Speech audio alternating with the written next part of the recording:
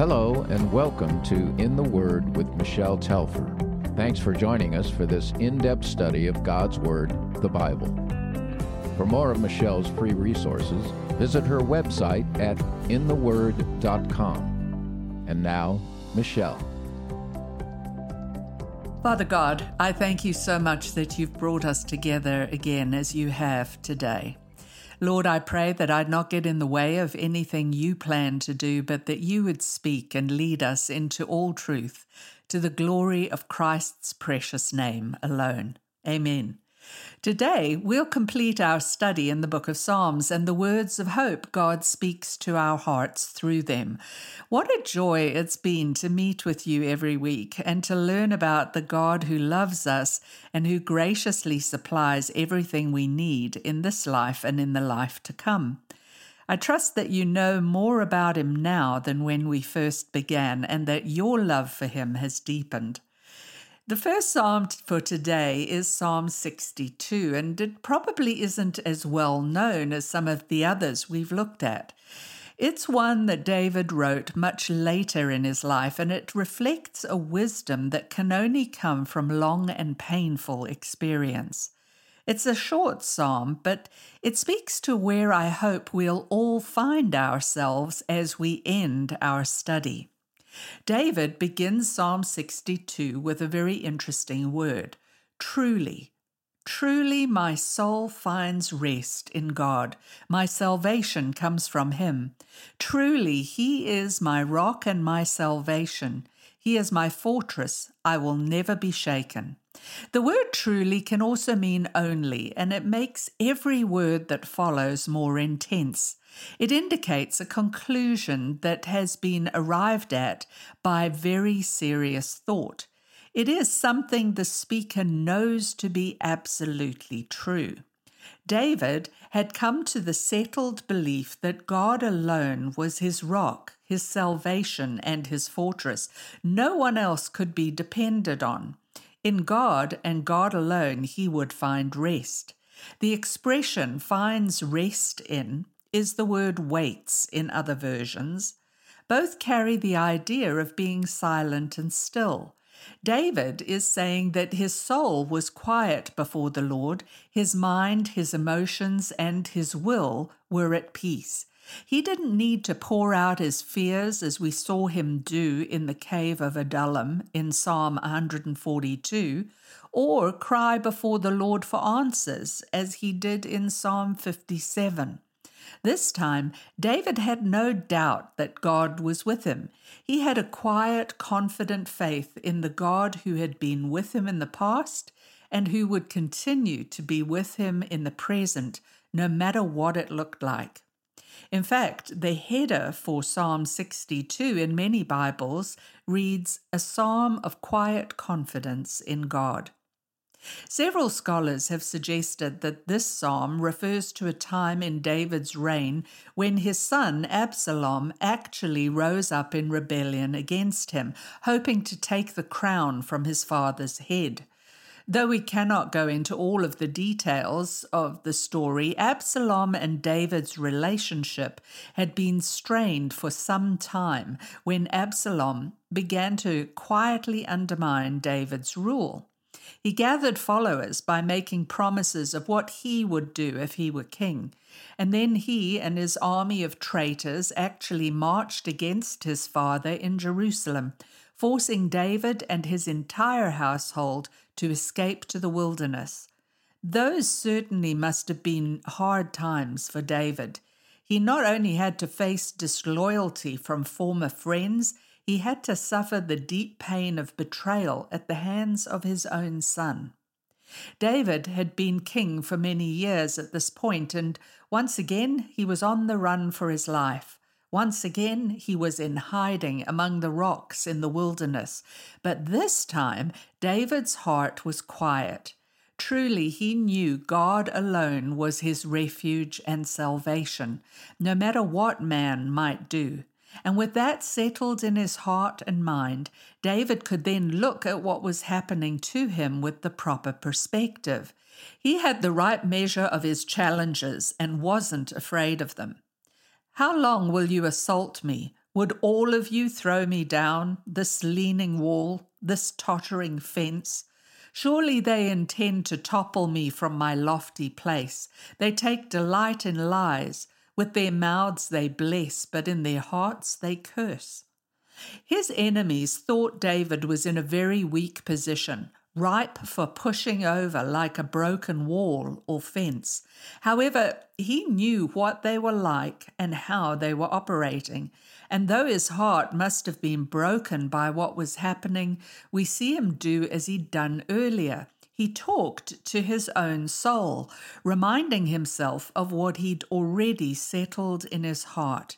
And he repeated his earlier words there in verse 5, saying, "Yes, my soul, find rest in God. My hope comes from him. Truly he is my rock and my salvation. He is my fortress. I will not be shaken. My salvation and my honor depend on God. He is my mighty rock, my refuge." David knew where his help came from, and he put his trust in the Lord. Another psalmist wrote of his own experience in coming to peace with hard circumstances and difficult people. Asaph described his conflict in Psalm 73, and I want to look at what he said. He begins by describing his struggle at what God seemed to be allowing. Verse 1. "Surely God is good to Israel, to those who are pure in heart. But as for me, my feet had almost slipped. I had nearly lost my foothold, for I envied the arrogant when I saw the prosperity of the wicked.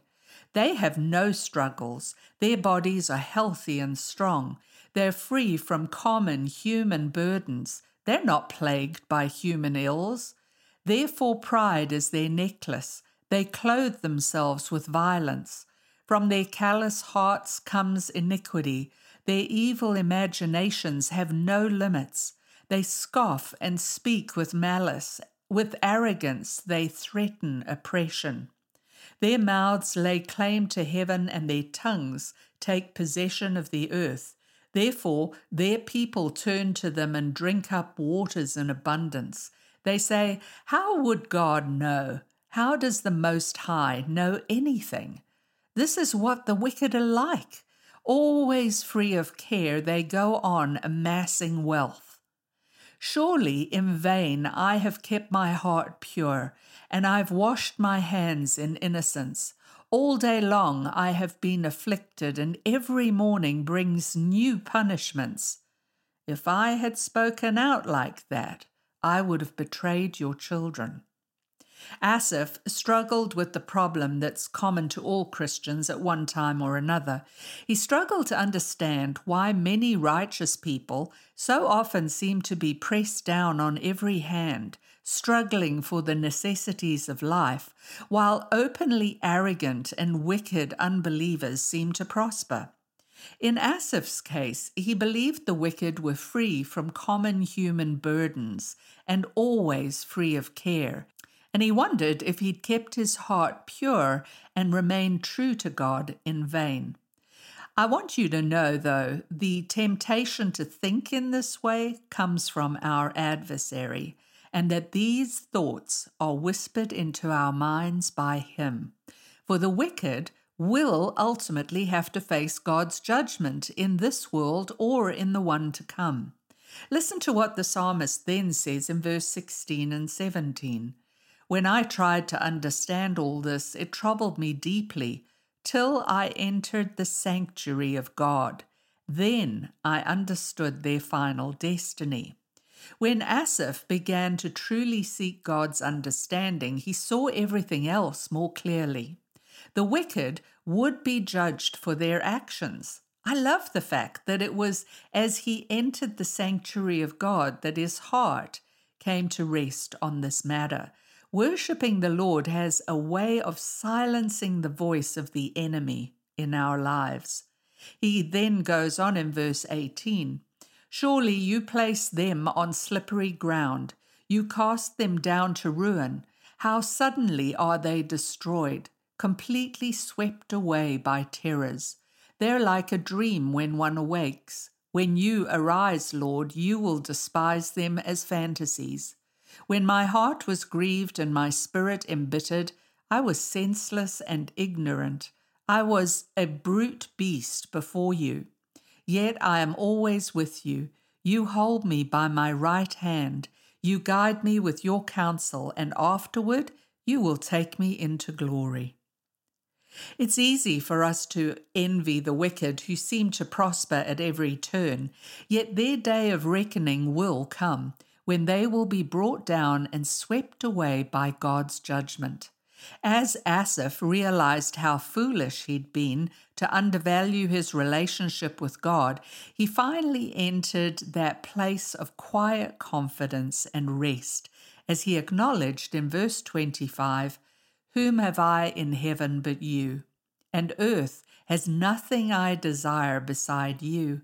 My flesh and my heart may fail, but God is the strength of my heart and my portion forever.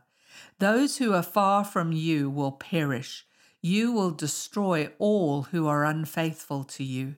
But as for me, it is good to be near God.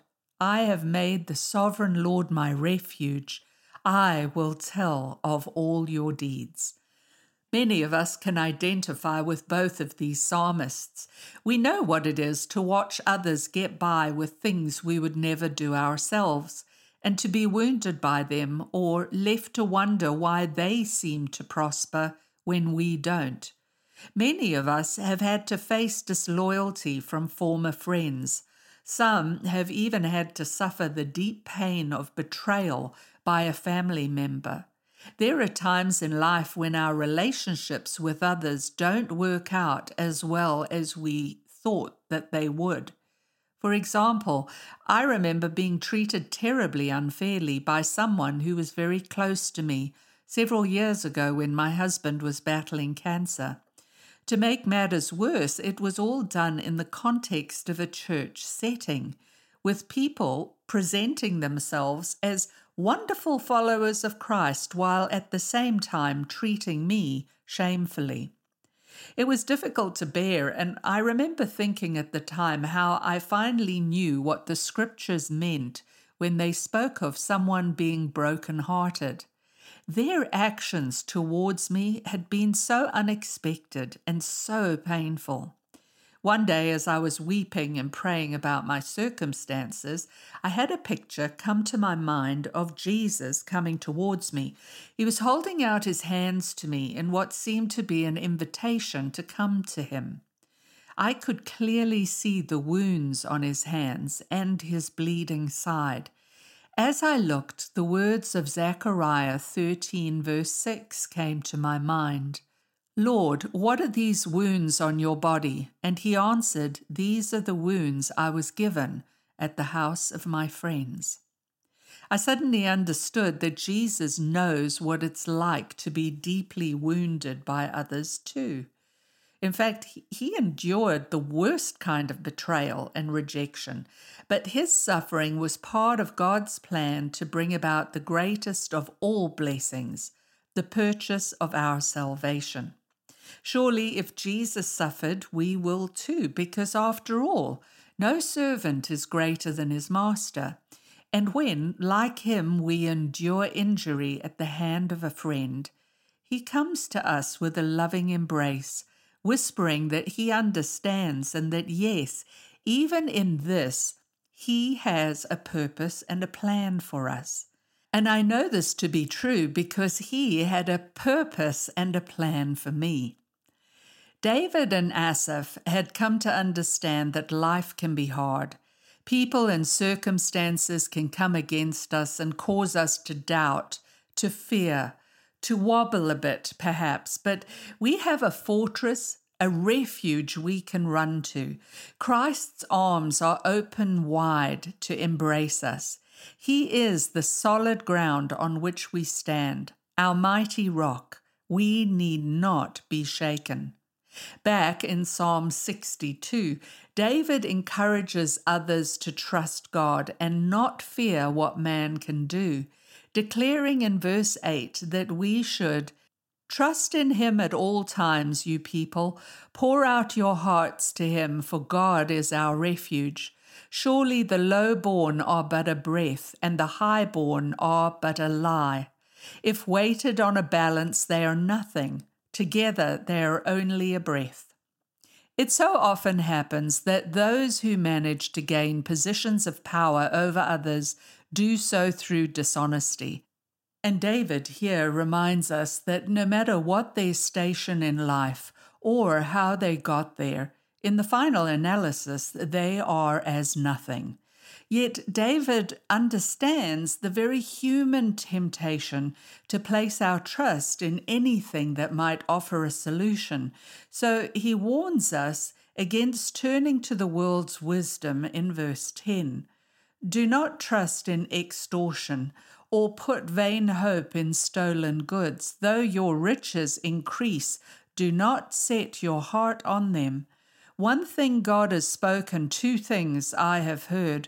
Power belongs to you, God, and with you, Lord, is unfailing love, and you reward everyone according to what they have done. Verse 11 is a very common technique in this kind of poetry. You say something once and then you say it again to emphasize its truth. David wants us to remember two very important things. First, that God is the all-powerful one, the ultimate ruler and judge over all. And because that thought can be a terrifying one, David then reminds us that God is also a God of steadfast love. He has unlimited power, but that power is always governed by his infinite love. That's why his justice is always perfect. That's why we need never fear what man can do to us. And that's why we, like David and Asaph, can wait quietly in complete confidence before the Lord who never changes and who takes care of everything. There's a beautiful image of this kind of quietness in Psalm 131. This is another of the Psalms of Ascent, like Psalm 121 that we studied earlier. You remember the songs the children of Israel sang amongst themselves as they climbed the hills to worship in Jerusalem. David wrote in verse 1, "My heart is not proud, Lord, my eyes are not haughty. I do not concern myself with great matters or things too wonderful for me, but I have calmed and quieted myself. I am like a weaned child with its mother. Like a weaned child, I am content. Israel, put your hope in the Lord, both now and forevermore." If you're a woman who nursed children, you know how difficult the weaning process can be. Nursing babies are used to having their needs met immediately and can be downright angry if a mother doesn't give them what they want when they want it, right? Essentially, weaning a child is teaching that child to wait. And not just to wait, but to wait without fretting or fussing. Unlike a nursing baby, the weaned child can be around the mother without expecting immediate gratification. He or she has learned to calm and quiet themselves, fully confident that what they need will be there when it's needed, without their having to demand it or even worry about it. And that's what David meant when he said in Psalm 62 that his soul waited in silence for the Lord. He was fully confident that God saw his needs and would take care of him in all things. But I'll be honest with you, it takes a lot of strength and effort to remain quietly before the Lord, to still the fears and frustrations that arise, and to remind ourselves of just who it is we're trusting. And that's where I hope we all are as we end the study, in that place of quiet, confident trust before the Lord, who loves us and gave himself up that we might know him and be with him eternally. Someone once said that the most important thing about you is what you believe about God. And I think it's true. because what you believe about God really determines everything in this life and in the life to come. As we end our time together, let me encourage you to pause and really think through what you believe about the Lord. The Psalms we've studied are the perfect place to start, so let's think back through them for a moment, just remembering what we've seen about God. Psalm 139 helped us to understand that the Lord loves and cares for us in everything because we're His special creations. We can never escape from His loving notice and care. There is never a place we can go where He is not. Psalm 23 revealed Him to be our loving shepherd. He guides us and provides for our every need. He walks with us through the valleys of life, even the ultimate valley of the shadow of death, and He welcomes us into His home to be with Him forever. Psalm 91 brought us His promise to rescue and protect us, to hide us under the shadow of His wings. He pledged Himself to answer when we call and to bring us to salvation. Psalm 121 and 84 gave us a beautiful picture of the joy of walking with God, of experiencing that He is everything we desire and everything we would ever need. We saw that He wants to journey through life with us, and that He has promised to not withhold anything that we need along the way. And He'll use all things, yes, even the difficult things of life, for our good and for His purposes. And we saw that He doesn't force His presence upon us. The choice to journey with Him or not is completely ours. Psalm 142 and Psalm 57 revealed His faithfulness when we cry out to Him in trouble. He's not surprised or angry with our distress and pain, but He welcomes our honesty and draws near to us wherever we are. Psalm 34 reminded us that His best work is often done in the darkest moments of our lives. Those dark times of separation teach us things about God we can learn no other way, for they have the ability to strip us of every misplaced dependency we might have to make us better followers of God. Psalm 51 and 32 taught us about God's mercy. When we turn to Him in repentance, He forgives, cleanses, and restores. Psalm 103 presents God as the compassionate Father who knows our weaknesses, who remembers that we are frail humans, and who renews our strength. Psalms 62 and 73 finally remind us that God is our refuge, our strength, and that He alone is our resting place. People may fail us, but we can trust in Him at all times. And Psalm 131 promises that as we quiet our souls before Him, He gives a perfect peace that will truly guard our hearts and minds.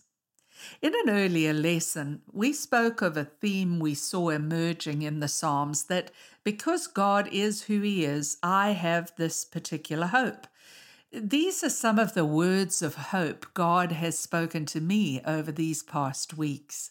Because there is no place I can go where God is not, I need not feel alone. Because God is with me, I need not fear.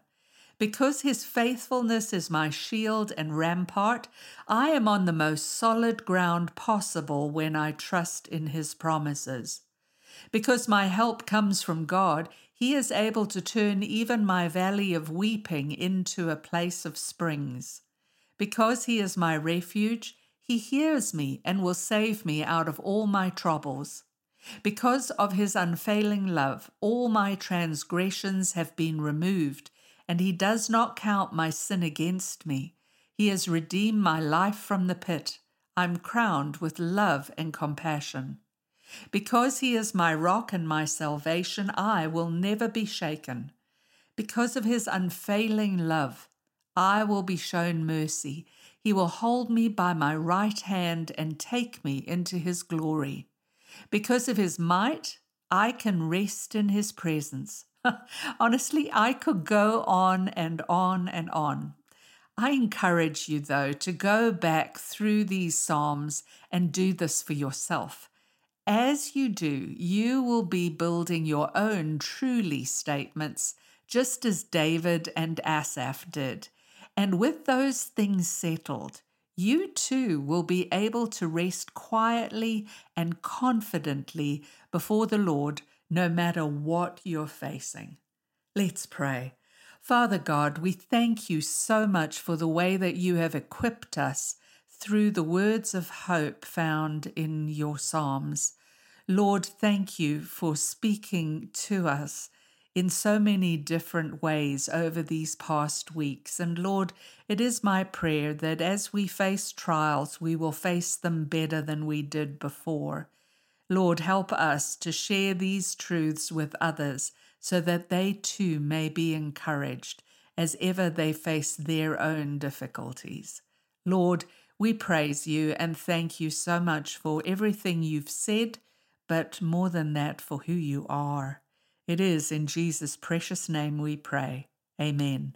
Well, God bless you, and I hope you'll join us next time in the Word.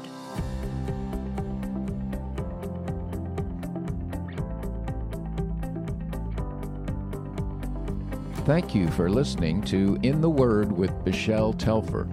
Join us next week as we continue our study from God's Word, the Bible. Michelle's messages are also available on all major podcast platforms and on her website at intheword.com.